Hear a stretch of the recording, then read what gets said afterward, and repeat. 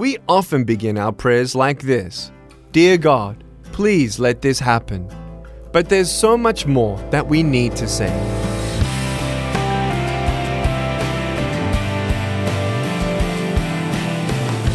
Hi, I'm Nick Vujicic at lifewithoutlimbs.org.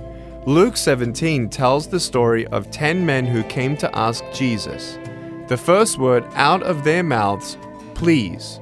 These guys had leprosy, a fatal skin disease that left them social outcasts.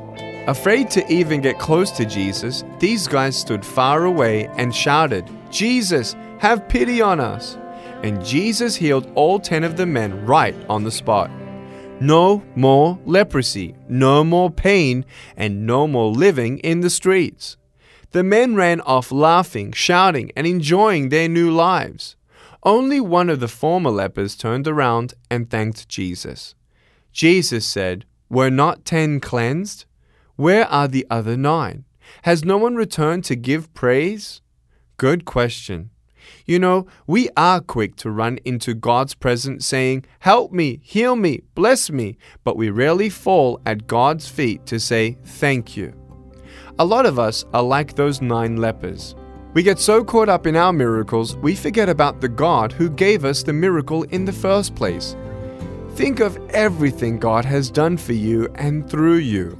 The very fact that you're breathing today is a precious gift from the Lord. Don't take your miracle and run off. During this season of Thanksgiving, spend some time with God and say that one word, thanks. Everyone has a story to tell, and we want to hear yours. Share God's work in your life on Facebook and Twitter by going to lifewithoutlimbs.org. God's Word tells us to clothe ourselves with compassion, and we've taken that instruction to heart. Our brand new t-shirt designs are ready and available. They're comfortable, cool, and proclaim God's hope.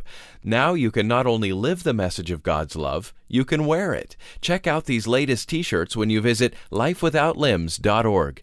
There are even more resources available in our online store.